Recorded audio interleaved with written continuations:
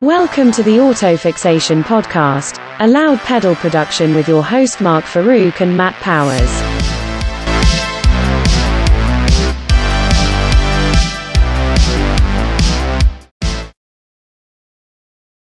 Oh, I had it on mute. You were muted. All right. That's Jesus. great. We'll start here. Auspicious beginning. Welcome to the Auto Fixation Podcast. You're catching us as we're having started off some great audio difficulties. We've had a struggle getting our intro to work out as we record live, so I'll go in later and add it in. Matt, how's it going? Good, Mark. How are you? Happy Thursday. Yeah, it's what a week. I know. We're actually a little delayed. We were hoping to get another episode out last week, but we're both busy with our full-time jobs. That's right. So for those of you hanging on to our every word, you had to wait a week. Exactly. Sorry about that. But it's going to be well worth the wait. Did you get some angry emails being like, where's the next episode? Oh, absolutely. Right? People texting me, I need more content. More content. Now I just have to scroll TikTok. Yeah, right. Which, man, what a rabbit hole that is to go into. No kidding. So we got a few things to talk about today, and we thought we should kind of skewer ourselves to start things off. Absolutely. So we want to go through, we've been talking about doing this for a while. We wanted to go through our previous cars and what we've bought. Like, I was going to call it a car collection, but I don't think this is a collection. This is like... It's a collection of something. Yeah. These are all the cars that we bought in the past. So I don't know, Mark. I think we should start with yours. I think... Start with me. Okay. Yeah. Well, yeah, so what was your first car? So my first real car, 1992 Fox Body Mustang 5.0. With a salvage title. The only way it should be. That's a real American muscle car. Yeah. If you don't have a salvage title, it doesn't count. It was a great car. What year did you buy that? That was, so I got it late, I think 93. Okay, so it was pretty new. It was pretty new. I don't remember all the financing details of that transaction, but given it was a salvage title, it was pretty cheap. But you know what? I actually don't know what was wrong with it. The engine ran great. Gearbox great. It was a manual transmission. Nice. It was beautiful. Had the worst traction control system known to man. I didn't realize it at the time. I thought that's just normal for the engine to completely cut out for traction control. That was the limits of technology. That was the way they did it. They just had the engines basically shut down. If you were coming out of a corner and put the throttle down too much, it would just hesitate and almost come to a complete stop. So safety first. It's funny, when I saw this in your list, I sort of had in mind what they look like now. So there would be oxidized paint with clear coat flecking off or something. But it was probably, if you only bought it as a year old or something, it was probably in pretty good shape. It was in pretty good shape. I mean, I think from whatever had caused the accident, there was some respray, but it was blue with gray striping. Held up pretty well. Nice. But I didn't know a whole lot about car maintenance at the time, I have to admit. I was not the automotive expert journalist that you find me now. We'll just go with that. So how long did you drive that for? I had that car for, I think, until 95 and blew the engine. Okay, yes, you do. As you do. Oil plug dropped out. No oil light came on. But it's a great warning that doesn't happen when a piston flies out the side of the block. That'll always warn you. So wait, hold on. Are you saying there was a warning light that said there was no oil, or you're saying that no light came on? No light came on to warn you about no warning. There was kind of a weird smell. Like, what is that? Oh shit! Because you don't drive that car at low RPMs. No, it's always near the red line, which could have been a problem. Yeah, right. I don't know. Oh, that's too funny. Longevity was not my concern at that moment. And then I moved on. So I did without a car for quite a while. I was carless, did the car thing. I was in college. I used public transportation, hence why I would never use it ever again. I did that for several years, going to college, working, sometimes 3 jobs at the same time. I'll never go back. And so as soon as I got a real job, I went out and got a brand new 2002 Volkswagen GTI. That's a cool car. Manual transmission. Yeah. The great, the cloth interior with the that stitching that they have. What a great I car. think those are like the Mark IVs, they call those. Yeah, I want to yeah, say yeah. it's a little bit of the boxier body style. It's a great car. So fun, practical, Yep. like hatchback. Get your groceries, go to Home Depot, get some small things, whatever you need to do, road trips. Totally. Fun car to drive. Totally. Yeah, really love that car. And transition from that car once I had my first child. It was a little small. It was 2-door. So a little small getting a car seat back there. We did it for a few months and then moved up to 2006 Audi A3 hatchback. Nice. That was the first. It wasn't, I think 2005 was the first year that Audi introduced the A3 hatchback. Okay. And then I'd seen one. I was like, oh, that's really great. And it was built. So one thing I want to point out about the GTI, that version, the 1.8 turbo engine, one of the greatest engines ever built. The Audi A3 was a 2-liter turbo, and Audi basically built off the 1.8. Oh, cool. Okay. And created, I mean, if you look at my other cars that I'll go through shortly, the 2-liter turbo has just been around for a long time. Yep. I don't want to say bulletproof because people complain about oil consumption on some of them, but I never had any problems. Mm-hmm. Great car, adequate, more than enough power, fun. So the hatchback. Those two doors or 4 doors? That was a 4-door. 4-door. That was a great car. And the GTI is 2-door or 4-door? The GTI was 2, but I had a GTI later that was 4. Okay. So when I got my 20, so between the A3, the next I upgraded to a 2010 A4. Yeah. That was a stupid car to get because it was front wheel drive. What was I thinking? What was I doing? I didn't save that much money doing that. That was a bad decision. It was silver though, so silver Audi. Okay. That kind of makes sense. All right. Black interior. It was nice, but front wheel drive, it just doesn't make sense. No, And then you I gotta go went with back. Quattro. If you're buying an Audi, Yeah, you really should be exactly. Quattro. I learned my lesson later. Then I went to the 2012 GTI. Another great car, 4 doors, practical, fun. They'd upgraded a lot of things over the years. But then after that, went to a 2014 A4. Then the real exciting after that, a 2016 A4. The excitement continues. That was that white one, right? Or no, was that the blue one? Blue. Because you had the white. Before the that, I had a 2014 was the white white one. Yeah. Then the blue one. Ah, you remember? I remember. Very good. And then I finally graduated to the S class of Audi. Yeah, nice. The SQ5. Yes. And then now I have the SQ7. Yeah. So I'm a horror for Volkswagen Audi Group. I can see that. What can I say? I can see that. Yeah, you just that first car, that Ford. That's the only thing in your the only history. time I deviated. Exactly. I still have a soft spot for those cars. If I see a Fox body on the road or in a parking lot, I do a double take. Yeah. I'm like, yeah. Memories. Now you have photos of the cars. That Yeah, you had, and yeah. Some of these are really funny. Well, I'm missing my first car. I couldn't find a picture of that. My first car, my parents gave to me. It was their car. It was a 1989 Volvo 240 DL wagon. I think they're built out of Swedish tank parts Exactly. So from the wars they never fought. that car was bulletproof. It was a manual, which was cool because like none of my friends had a manual car, so they all learned how to drive a stick on that car. Oh, that's awesome. I know exactly what burning clutch smells like. That car got the shit kicked out of it. And actually, it was funny. A good friend of mine had pretty much the same car, and we could literally like crash into each other at stop signs. Like at first it started just a couple miles an hour. It's like a funny little like love tap. And then at one point he hit me like 20 miles an hour. I mean, maybe I'm exaggerating. Maybe it was like 10, but like it felt fast.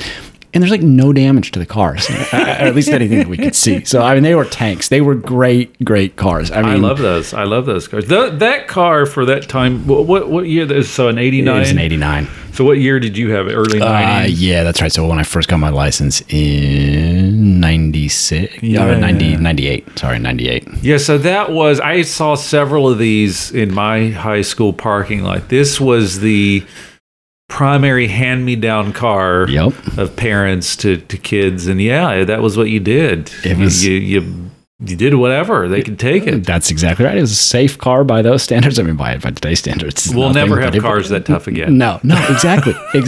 And actually, so my friend who had his, it was the same color. It was basically the same car.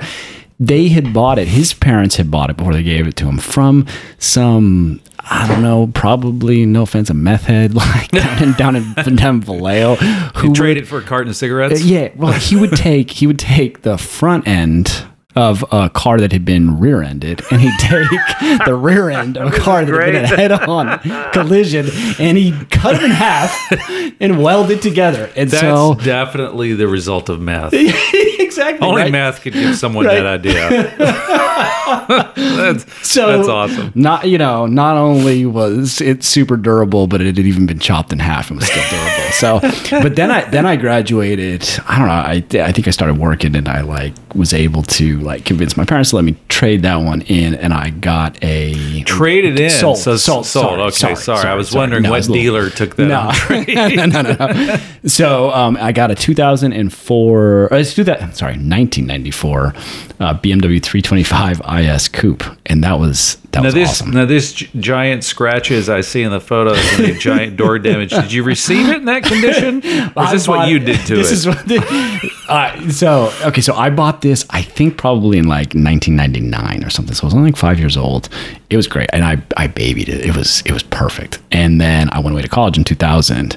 And I don't know if it was my fault or if it was my brother who was driving it, but the rear tires were bald, and it's a rear-wheel drive car. Racing slicks. Yeah, right. It's inadvertent racing slicks. So getting on the freeway, it got on the gas, and it got completely sideways, crossed 2 lanes of traffic, and just got T-boned by a truck. So I think insurance cut me he was fine. Insurance cut me a $7,000 check, which, I mean, then these days, that was a lot of money then. And I was very appreciative, but these days, I'd love to have that car. That'd be a fantastic car. Nice. But your current black hole of investment is a 2011 S4, which I want to just make a note. This was a Stasis done S4. Yes. Someone else before you bought it had bought it from Stasis, which means a whole lot of suspension upgrades, engine upgrades, or ECU upgrades. Yep. And transmission, like I said, suspension. Yeah. But you humble badged it. You took all the badges off. I did.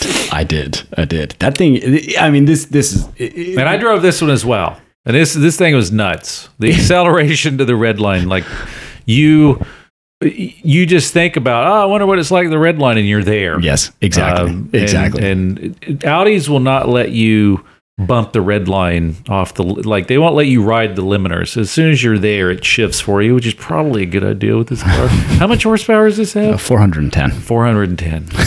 Family car. Yeah, right. It is ridiculously fast, but yeah, I've had a lot of issues now. So it's again a recurring thing. Yeah. The transmission went out. Evidently, these are known for having problems with the double clutch transmission, and I had that problem, and so I've been working on it, and it's it's come together. A marvel of technology. That's right. But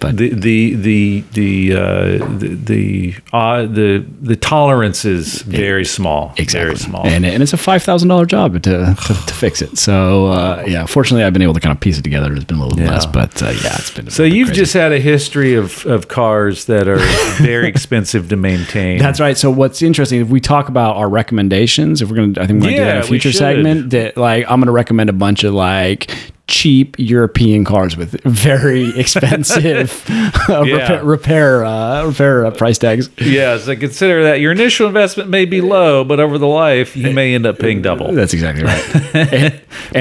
But you've got something on so you've got the Polestar. I got the Polestar. We talked about that before, but you got some. Is it on a container yet? It's actually sitting at the dock now. I hope it's been offloaded. So I bought last year a 1995 Land Rover Defender MPI. So this is the Land Rover Defender that was made for the Italian Carabinieri, the National Police Force. Perfect. And they drove it up in the Italian Alps. So it was a 2-liter gasoline engine, Rover engine, as opposed to the diesel that are in most of the Defenders. So it's kind of unique. Yeah. And I bought it off this guy.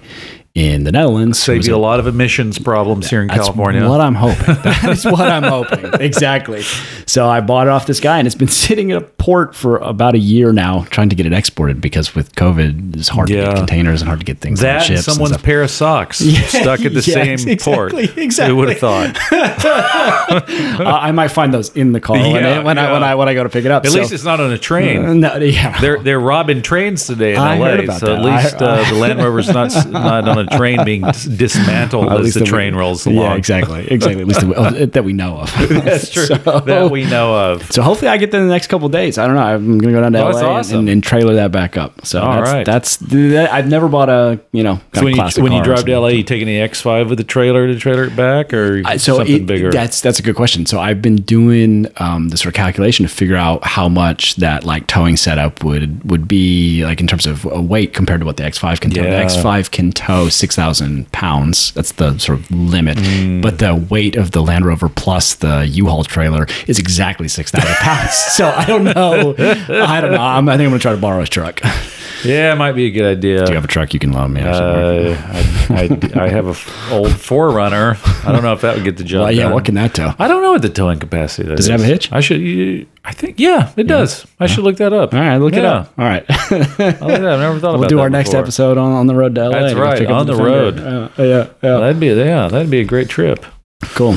So transitioning, so we wanted to, after we've knifed ourselves about our own car collection history, talk a little bit. Oh, and I just want to point out, Andrew, who's the other part of the Loud Pedal, we're going to have to ask him this question as well about his first car, because I spent a lot of time riding around with him in one of his first cars. I'll let him give the gory details, but I'll just say 79 Volkswagen Scirocco. Oh. I'm just going to leave it there. I'll let him talk about it, but it was a great car. It was also a death trap in so many ways, but we'll talk about that. My dad had one of those when I was a kid. Yeah. I don't know what year it was. I'll have to ask him. But body style, everything looked great, but this particular one was a death trap on so many ways. Let's just say that the defroster was me hanging out the window with a towel. That was the defrost capability of that car. And had one working windshield, kind of would work windshield wiper, but I don't want to take it away. I'll let him. Yeah, he'll be on one of our episodes, hopefully our next episode, and he can tell us more about it. But I think maybe just, we do need to move on, but I think the point is our history of cars shows people that we have no idea what we're talking about, right? I mean, none of us have really around any really. If you got this far, or we could say, well, we've had to combine practicality with fun. Yeah, that's that was the best we could come up with. Maybe that's it. Maybe that's it. Exactly. Speaking of that, we wanted to look at a few. We've said it before, like if you're in the car market right now, get out. Don't do it. But if you have to be, if you're looking for a car, so we're going to make some recommendations or give you some ideas. Again, don't listen to us. No.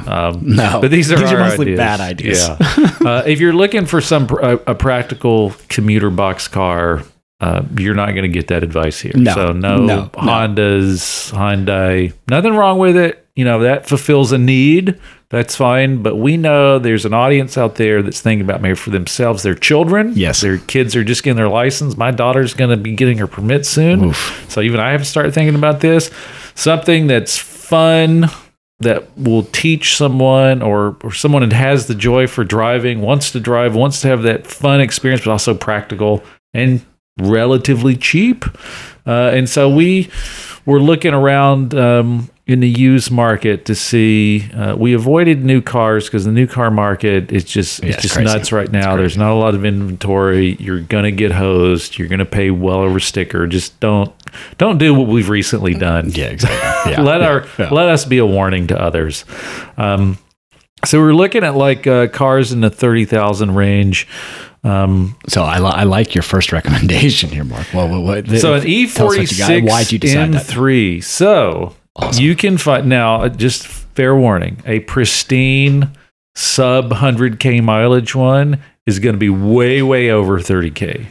But you might be able to find, and I've seen some listed, Yeah, that's how crazy the market is these days. Yeah, you're not going to find one in this price. If it's pristine, good advice. But if you're willing to trade off some things, if you know how to work on a car yourself, or you have a good mechanic that you trust, there's some deals to be had there.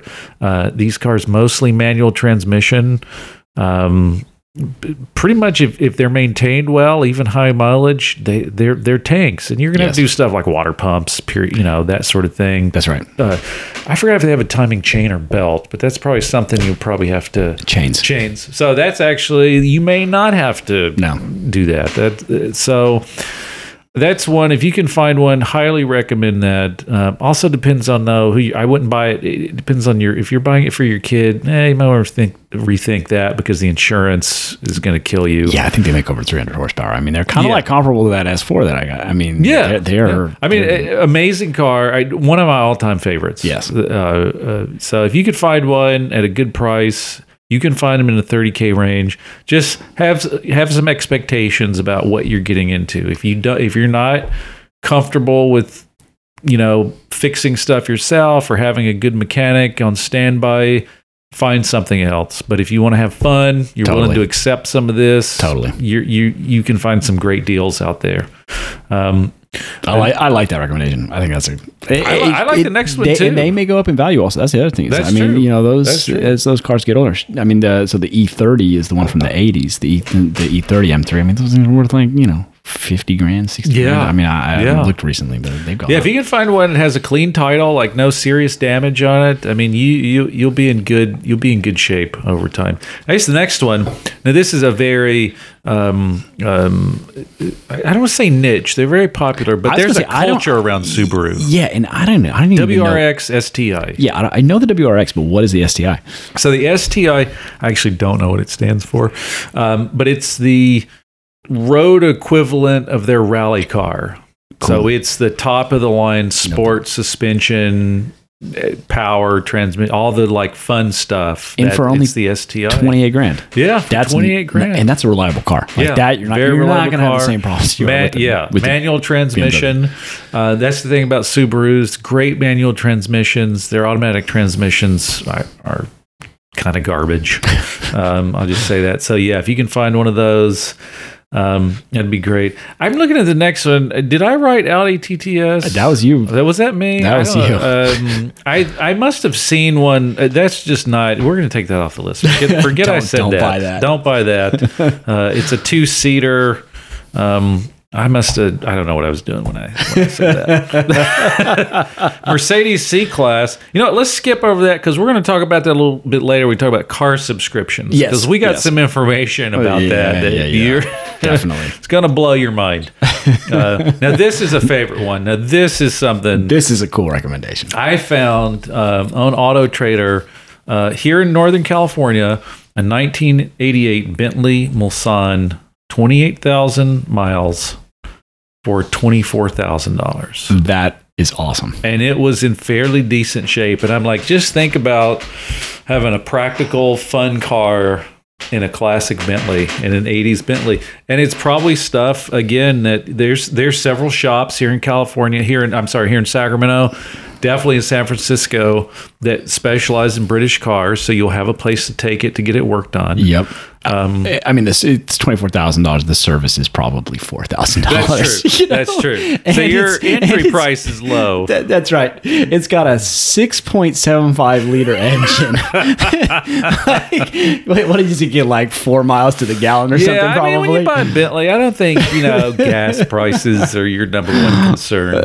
It is cool though. But remember, you're paying $24,000. But you're right. That maintenance is like a membership fee that you get to keep paying over time. You're in the club. Exactly. Now, this next one, I think people could argue about, but I've seen if you find one in good shape, they're fun cars. The good thing about this next one is the used one is just as unreliable as a brand new one. I'm shaking my head about this one, Mark. This is... I put down a Fiat 500 Abarth. Oh my God. I found one for 54,000 miles for $12,000. Yeah, because that's overpriced. What is the Abarth?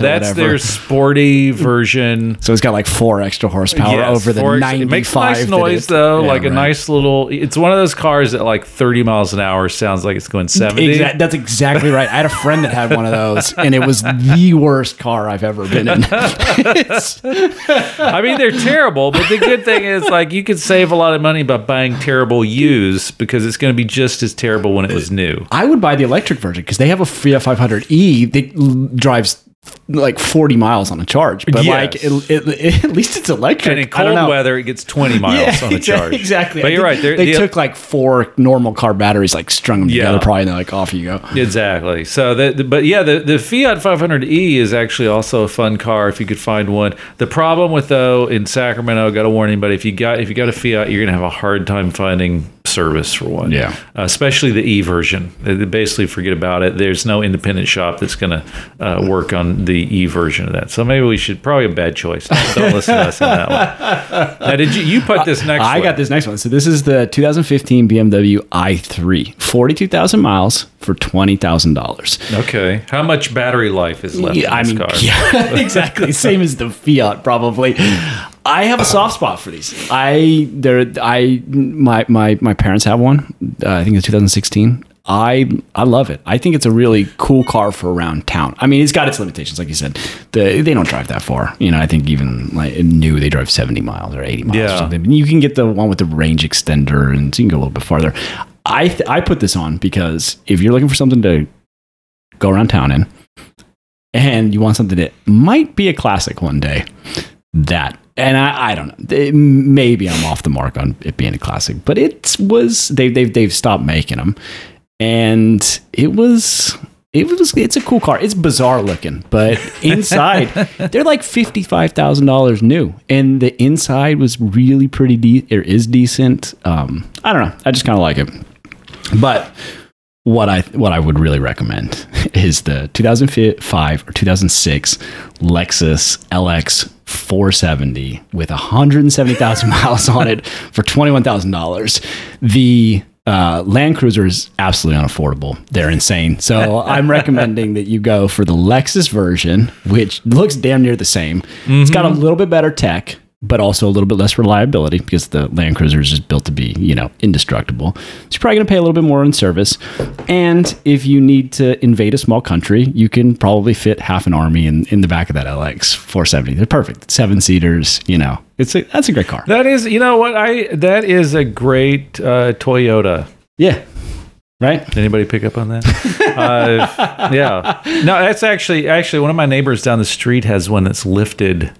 And it looks pretty cool for a lifted Lexus, and they have off-road credentials. I know they have it totally. And that, I mean, underneath the Lexus brand and the luxury and all that nonsense is the bones and the soul of an off-road Toyota. I think you probably at 170,000 miles, you probably have another 200 to go. Well, exactly. I was just going to make that point. Like, okay, 170,000 seems like a lot, but for these cars, and they hold their value. They do hold their value. So yeah, and I would just recommend for any of these, especially this next one. Which did you put this or did I put this? No, this is mine. Okay, this is yours. This is the 2011 Porsche Cayenne Turbo with 98,000 miles, just under 100. Yeah, exactly, for only $28,000. This was $115,000. That's balling on a budget, right there. That is balling on a budget. I got to look at it. You have photos of this. I got to see what this is pretty. Okay, so they didn't put god awful looking rims. It's the stock rims. It's still understated. It looks in really good condition. I know, right? That is really good. No, they got a 3-end. It's wrapped on the front end. Wow, it's got. I put thought into this, Mark. This is a good one. I just phoned this in. I like this one, but I would recommend any of these recommendations that we're making. Please, please, please have an independent mechanic do an inspection before you buy any of these cars. Or us. They can bring it to us. You can bring it to us. And we will mock you on the podcast. We'll even do a live podcast. Yes. We will mock your automobile choice to you and call out all the problems or the things that we think are great.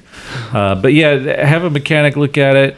And if there's anybody selling you a car that's like hesitant about that, don't buy it. They're trying to hide something. Any good, decent seller is going to say, absolutely, we can have it inspected. And we'll tell you ahead of time and should tell you the things they know about. So we got this one's a good one. You found, you know what? We discovered in further research this 2019 GTI with 29,000 miles for $23,000 had a salvage title. Wah, wah. We just that was really cool. It's black on black. Nice, really nice looking car. But yeah, don't buy a salvage title. So there's a few. So we're moving to the 40,000 range, but you know what? Let's save the $40,000 range for the next episode because I want to jump to something that I found absolutely absurd. We've briefly brought up before the car subscription model. It's the future of car ownership. We're going to subscribe to cars. Cars are going to be like cell phones. We just pay monthly and then we throw them away. They end up in the ocean like the rest of our electronics. Because this idea that young people, millennials, whoever they are, they don't want to own things. They don't want to own cars. I don't know. There's some market research says maybe that's true, but we've done some research on car subscriptions, and we found some ridiculous stuff. It's shocking. And, it's really shocking. Wanted to start with some. This is most of the car subscription models are manufacturers offering these through their dealers. But the first one I found is from a company called Free to Move. After we thrash you, feel free to become a sponsor. Their big marketing ploy on their website, enjoy the flexibility of a subscription. So what can you get? So they are in LA, San Diego, San Francisco, San Jose. Now, just a warning here, only the Mercedes they have in their fleet can only be had in LA. But they have a Mercedes, Jeep Wrangler Sport, Jeep Compass, Jeep Renegade. What a group of choices. I can't get over. I'm sorry, I can't get over the fact that the name is Free to Move. It sounds like Free to Move. Sounds like an anti-constipation medicine or something. You know, I think it's so. Are you stupid. getting enough fiber? Exactly. Buy Free to Move. Exactly. Oh, so dumb. But yeah, these offerings are terrible. Now this includes insurance and maintenance, which there would be no maintenance on a new car. I mean, come on, let's be real. This is ridiculous. Yeah. Or at least nothing is not covered under warranty. Yeah, so this is weird. So we did a little bit of research. So here's an example of what they're offering for their Free to Move flexibility of a subscription. You can get a Mercedes C-Class. Doesn't describe what options it has. I'm going to guess it's a base. Base, for sure. $849 a month. And how much if I was to lease that? If you went to a Mercedes dealer with $4,500 down, which I wouldn't recommend you put that, you could get it for $449. So even if you did less of a down payment, there's no way you're getting near that $849. And then the insurance, I mean, I don't know what kind of insurance coverage they got on this, but you could probably get a reasonable insurance policy so if you don't want to own anything, leasing's still an option. This is for Mercedes 3-year lease, $449 a month. Even if you want to buy the car, you're probably in the $700 range if you want to buy it. But that's not even the most laughable. The next one, we stopped researching after the next one because this was totally absurd. Matt, do you want to describe this disaster? This is the Jeep Wrangler Sport. This is insane. They will gladly take $750 from you per month to lease this. You can... Oh, sorry, to subscribe to this. My apologies. That's right, subscribe. Yeah, right. To lease this from Jeep, it cost you $250 with $3,000 down. Like there's a $500 delta there between the subscription model and the lease. But you know what? If you lease it, you can enjoy the flexibility of a subscription. That's right. And the selling point is that you can swap it 2 times a month. And you can only have it for up to 6 months. But it doesn't make any sense to me. I don't get why you would swap from a Mercedes. I could get if you have a Mercedes and then I want a Jeep because I'm going to be doing some road trips, some off-road stuff. But to swap between a Wrangler Sport, a Compass, and a Renegade. Yeah, exactly. And the cost difference, like the Jeep Renegade, $729 a month. I mean, I think they give those away for free. Yeah, right. If you go to the Jeep dealership. This is just, I would love to see the customer base or who has fallen. That's what I was thinking too. Like if you're listening to this and you subscribe, reach out to Let us because we want to know what you are. And thinking. actually, if you and we'll do an IQ test on them. Yes. And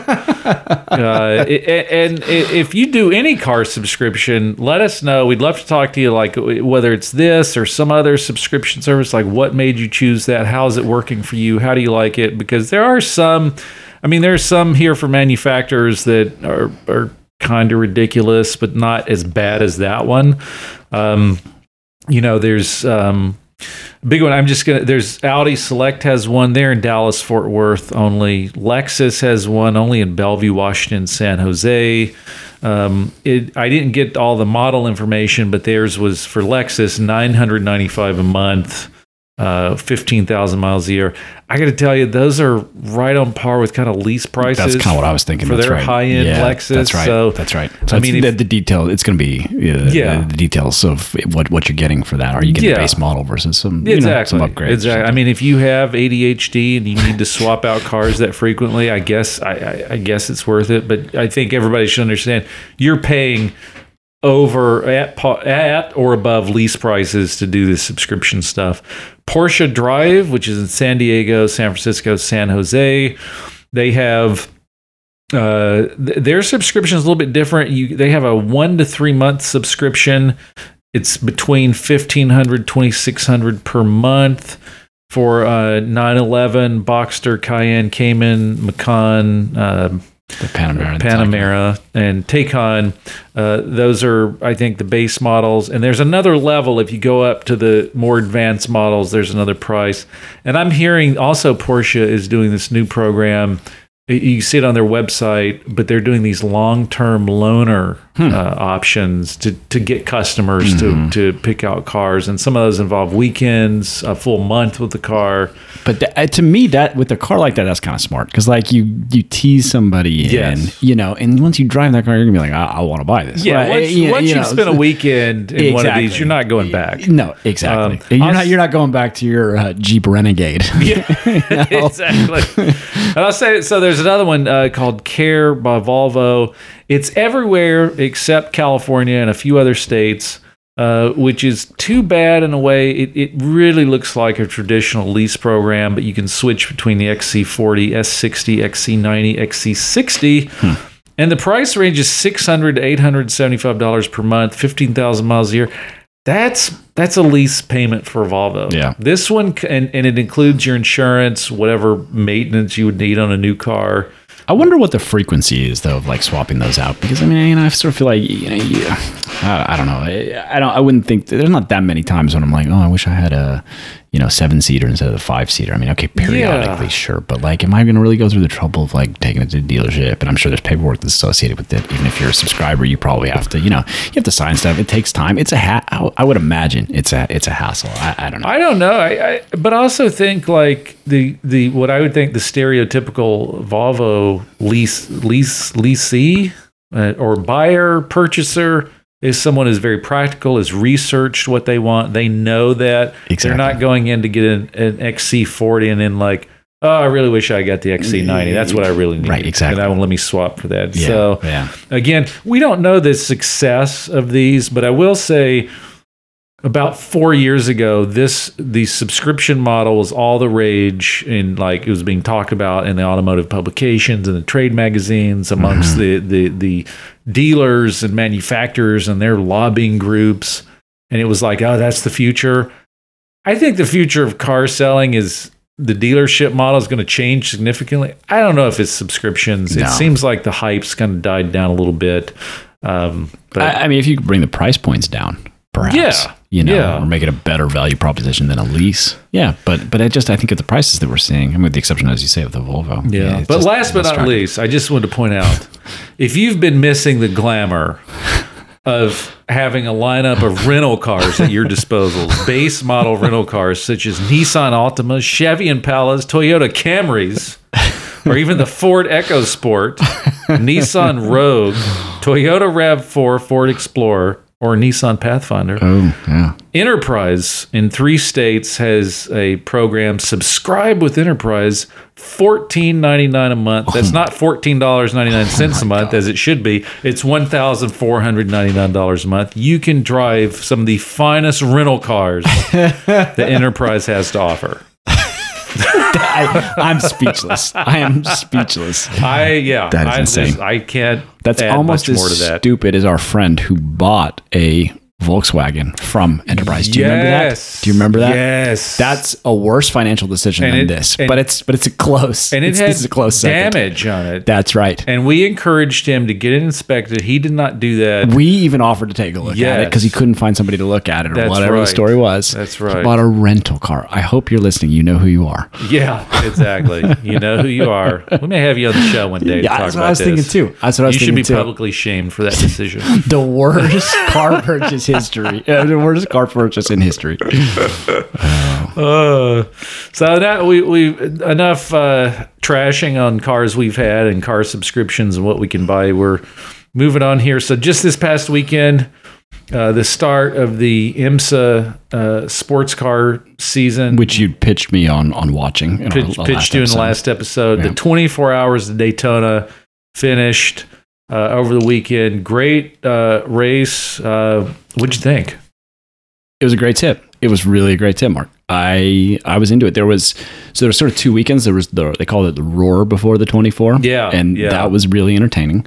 It's kind of like a warm up for what kind of cars we'd be seeing last weekend. And then it was, like you said, the full 24 hours at Daytona. And I think what you had highlighted last time we talked, and was true, is that there's like always action on track because you've got five classes of cars that are racing. And it's really interesting to watch how like the really fast prototypes navigate going around the GT cars and stuff that are going significantly less fast. And you got the different battles within the different classes. I mean, it's a little bit hard to keep track of as a newcomer to watching it. I mean, there's so much going on and there's so many different cars and it's kind of harder to sort of see who's leading what, but really exciting. And I definitely recommend it. And I'm definitely going to watch more.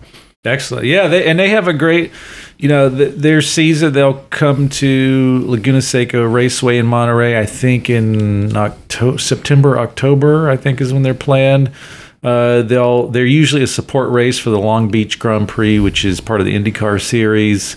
They also have a race coming up, the 12 Hours of Sebring, which is a well-known North American sports car race. A lot of history to that. So, yeah, and I think the thing that stands out about sports car racing, as it's been really for a long time, and it was showed in this particular race, unlike Formula One, is the officials let them race. Yes. Yeah. That was very clear. Almost at points to where you're like, I don't know if you should be doing that. But they let them, for example, in the closing, about 30 minutes to go, 2 Porsche factory drivers, Matteo Geminet, I may be mispronouncing that, and Lawrence Van Thor, in 2 different teams. They're driving for 2 different teams.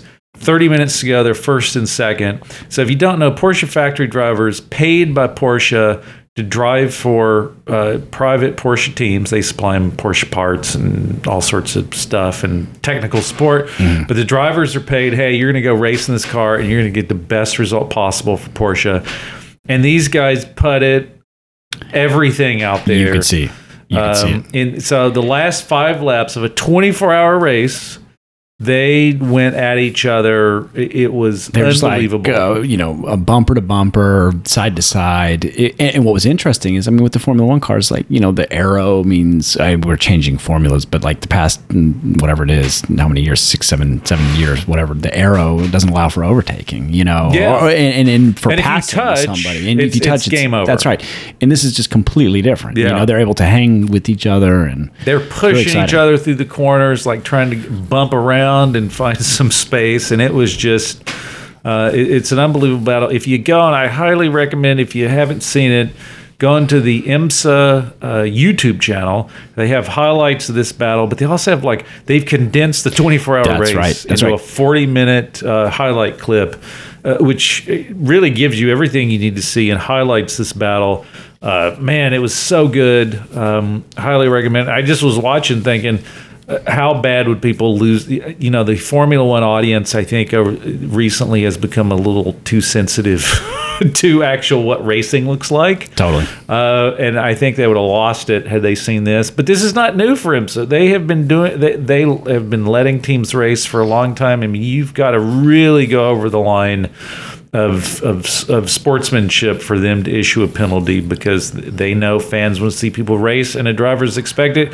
And the funny thing, these two drivers that were trying to punt each other off track to get ahead hugged each other at the end of the race. Right. And it's just expected. That's part of it. And they had this respect. Hey, we put it all out there. You got me this time, but maybe the next track I'll get you. Yeah. No, it was really cool to see that different, just what you said, the different style of racing, and how, they'd have all four tires off the track, in the grass and stuff, and the cars keep going, and they're able to fight back. And it's just, it almost feels like the F1 cars are too precious. It's like they run on such fine margins, if there's tiny little bit of contact, or if one wheel goes off, it raises an issue that some people have said, and I go to this too, that Formula One is not about racing. It's a technological battle. Yeah. And that the racing is kind of secondary to that technological battle. That's interesting.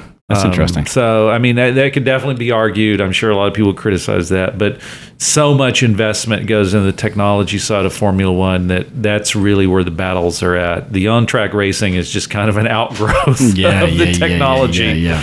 No, it was cool. I would definitely recommend, like you said, that 45-minute recap was great. And I mean, I'm still partial to Formula One, but this was a great, nice. great. Well, next great I'm going to pitch you on another series coming up soon. I'll pitch you on IndyCar. Get you to watch an IndyCar race. Are you trying? Not there yet.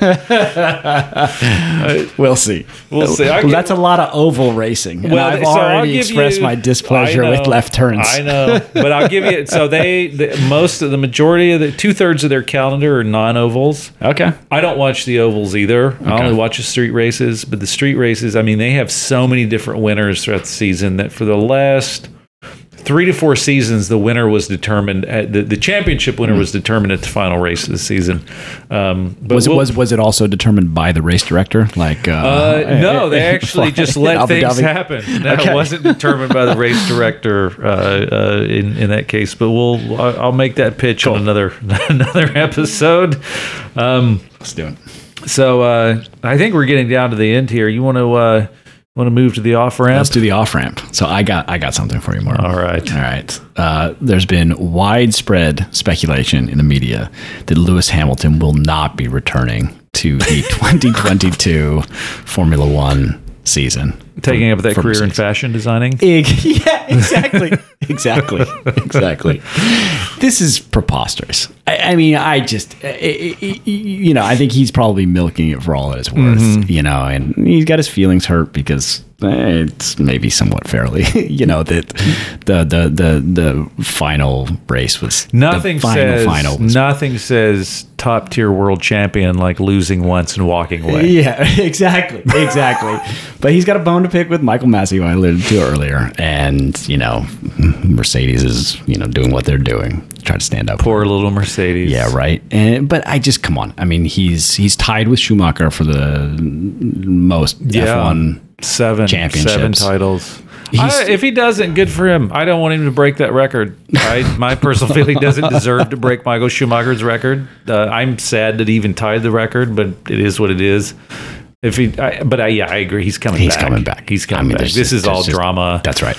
This is to feed, his fans. I'm sure it keep them guessing and in constant anticipation, so he can do some weird social media post. Or maybe it's leverage for on the FIA. He's using this to try to maybe make some changes. Because the conclusion of their investigation's coming up in a few weeks. I think by March they're supposed to. So I think, and there's been a lot of speculation that Michael Massey's going to get fired. I don't know, but I don't think he's leaving. But he's certainly milking it for everything it's worth. Everything. It's great. He's gone quiet on social media. Yeah. Those are the reports. So. That means he's damn near suicidal. Hey, so for my off ramp is going to be, so last episode we talked about a Tesla recall.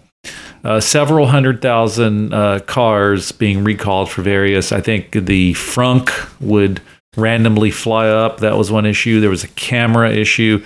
Well, now the newest one, they're being ordered to recall, I think it was a little over 50,000 cars because their top tier self-driving mode, the software upgrade they recently provided, and I'm using self-driving mode very loosely, according to experts that work on self-driving, their autonomous mode is not a full self-driving mode. Okay. The software is programmed to enable someone to do what I would describe as a California roll.